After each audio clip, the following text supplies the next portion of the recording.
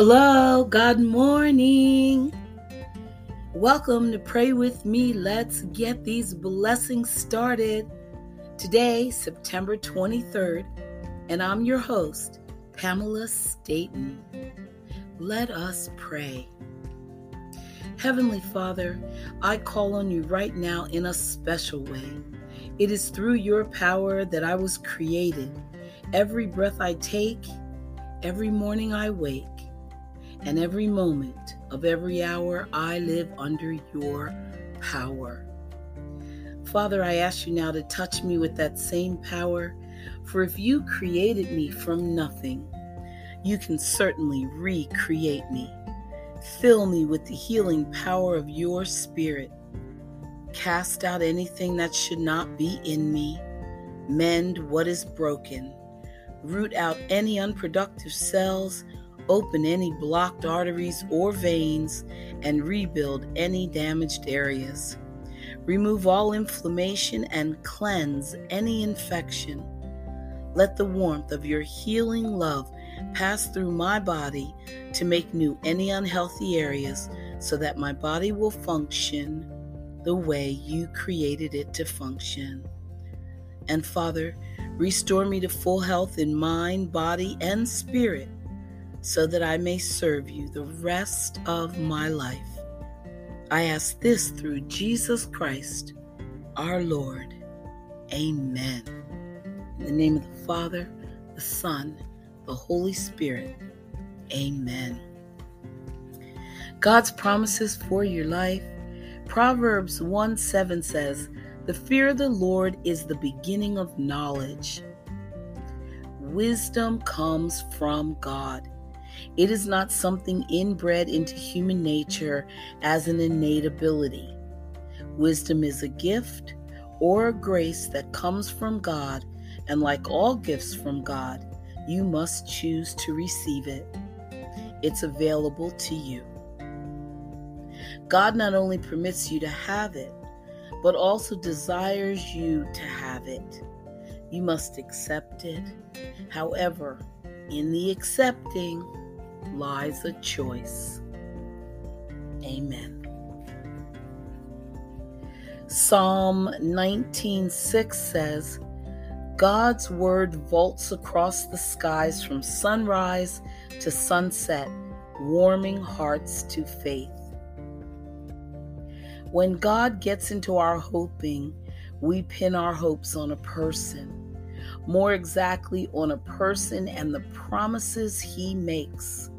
Not that he will see to it that we get everything we wish for and believe is possible, but that he will give us what he promises. So now our hope moves from a belief that the good we want is possible to a trust that God intends to keep his promise and is competent to do it. Amen. Listeners, I think we need to go on a fast today. I think that we should fast from judging others and feast on the Christ indwelling in them. I think that we should fast from emphasis on indifferences and feast on the unity of all life. We should fast from apparent darkness, feast on the reality of light. Fast from thoughts of illness, feast on the healing power of God. Fast from words that pollute, feast on phrases that purify. Fast from discontent, feast on gratitude. Fast from anger, feast on patience. Fast from pessimism, feast on optimism.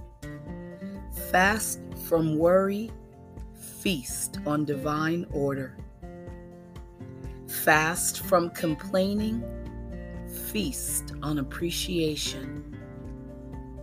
Fast from negatives, feast on affirmatives. fast from unrelenting pressures, and feast on unceasing prayer. Stay with us. We'll be back with some more areas that we can fast on.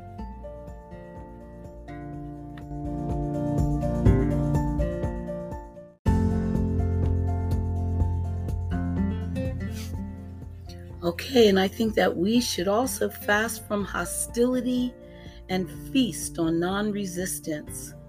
Fast from bitterness, feast on forgiveness. Fast from self-concern, feast on compassion for others. Fast from personal anxiety, feast on eternal truth. Fast from discouragement, feast on hope. Fast from facts that depress, feast on thoughts that uplift.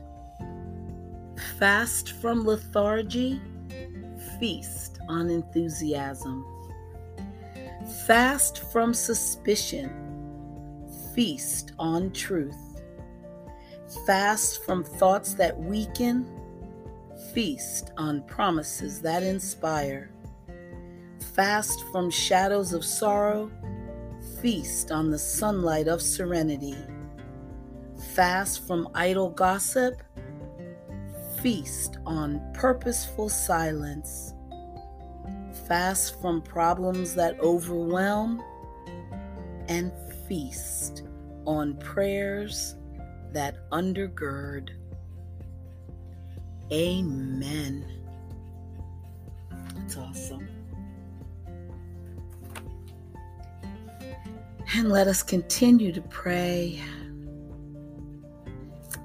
Because we pray and know how to find God in prayer, we have courage. We pray courageously. We do not fear praying for things that are impossible with man, because His love has cast out fear and permitted us to participate in His overcoming of the world. Thank you, Father, for your perfect love that casts out fear. Because you loved me enough to die on the cross, making me more than a conqueror, I can participate in your overcoming of the world. What is impossible with man is easy for you. I come before you boldly in prayer because you have overcome the world, and you are certainly more than able to handle anything that comes my way today. Thank you for being so faithful to me. In the name of Jesus, amen. And then In Touch magazine, they're telling us to worship God only.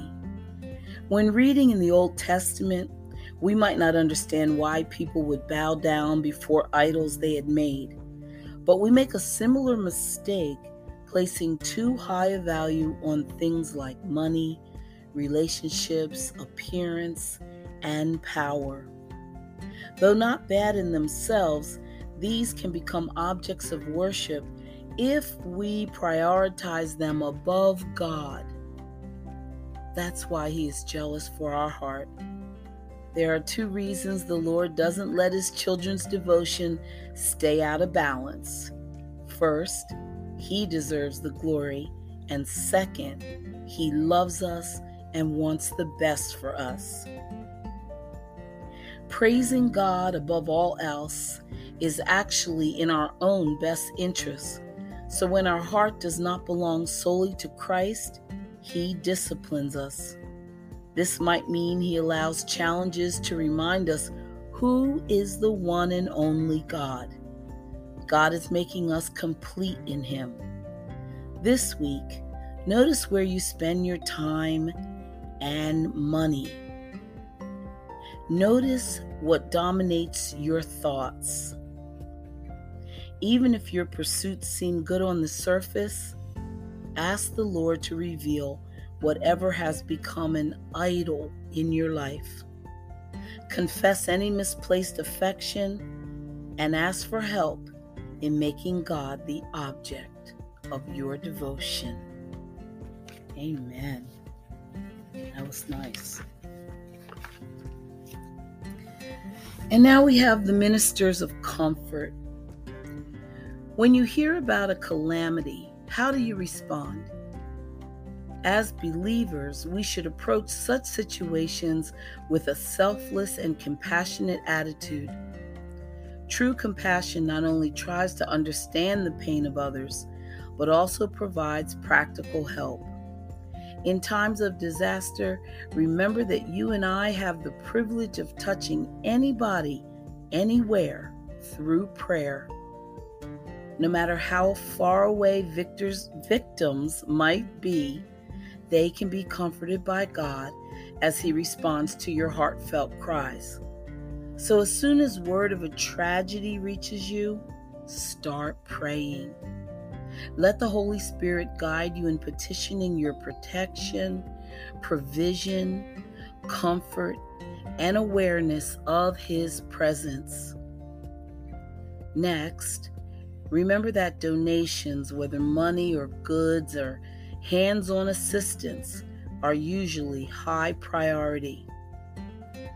It is wise to team up with dependable relief organizations and consult trusted sources about what is needed. In local situations, you can also provide words of comfort, a warm embrace, or simply a listening ear. We should take care to notice others' needs and to reach out with Christ's love. Through these actions, the world will recognize the light of Jesus, who was anointed to bring good news to the afflicted. Bind up your brokenhearted and comfort all who mourn. Amen. Stay with us. We'll be back with more prayers.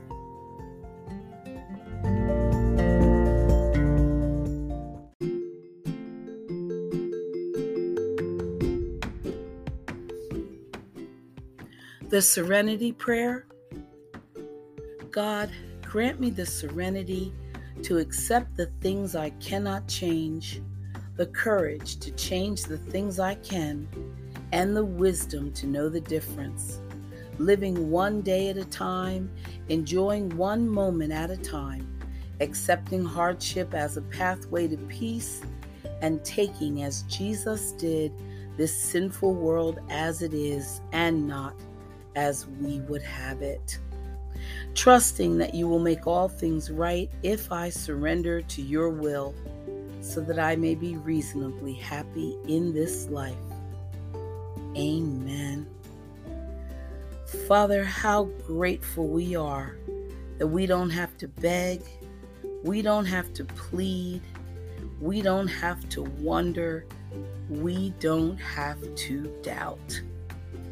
We just know that everything you've said is absolutely true, and that anyone who is willing to ask you to forgive them of sin and surrender their life to your lordship, to your way, and to your will, well, everything changes for all eternity. And we are so grateful beyond all ability to express thanksgiving. In Jesus' name, amen. Father, we beseech you, God of mercy and love, to watch over this family of ours. May every member of our family be wholly devoted to you. In your kindness, guard us all from every evil. Amen. Lord, please shine your light upon my family. Give us strength to overcome all the difficulties that we are dealing with now, and protect us against any and all problems we may encounter in the future. Amen. Father, how grateful we are. You are so patient with us, and you love us. You see us in our weak moments and in our frailties. You pick us up when we falter, so full of forgiveness, so full of love, so full of goodness, and so full of the best of everything. I pray that the Holy Spirit will sink this message deeply into the heart of every person who hears it, and that we will respond in wisdom, understand the obedience required of me, and walk in that obedience. I pray we find the awesome, thrilling joy of knowing our living God. In Jesus' name, amen. Thank you, Lord, for yesterday. Thank you, Lord, for leading the way. Thank you for your tender care. Today and tomorrow, we know you'll be there. Thank you, Lord, for every plight. Thank you, Lord, it will turn out right. Thank you, Lord, for today. Just thank you, Lord, in every single way. Amen. Dear Lord in heaven, we come to you as your faithful servants, submitting to your will in all things. We will not allow the workings of the evil one to distract us from your goodness and mercy in our lives. We know you are still on the throne and that you will protect us and provide for us in our hour of need. We will not fear anything, for we know you will never leave us nor forsake us, and that we are covered in the blood of Jesus. We are especially reminded of your power and glory as we continue to shine our lights in the darkness through your word and sacrifice. Amen. Our Father, who art in heaven, hallowed be thy name. Thy kingdom come, thy will be done, on earth as it is in heaven. Give us this day our daily bread, and forgive us our trespasses, as we forgive those who trespass against us. And lead us not into temptation, but deliver us from evil. Amen. God's way day by day. Proverbs 6:23. For the commandment is a lamp, and the law a light. If you want to know what the Holy Spirit thinks about something, read the Bible. The scripture is his thoughts on paper. It doesn't get any clearer than that. You and I are not left to discern the mind of the Spirit through the presence or absence of peace and the voice of conscience alone. We have his thoughts written on paper. The most balanced Christians I know are those who spend time in God's Word on a daily basis. The most unbalanced Christians I know are those who do not. It is that simple. Yay, listeners. We are the most balanced Christians because we spend time in God's Word on a daily basis. Amen.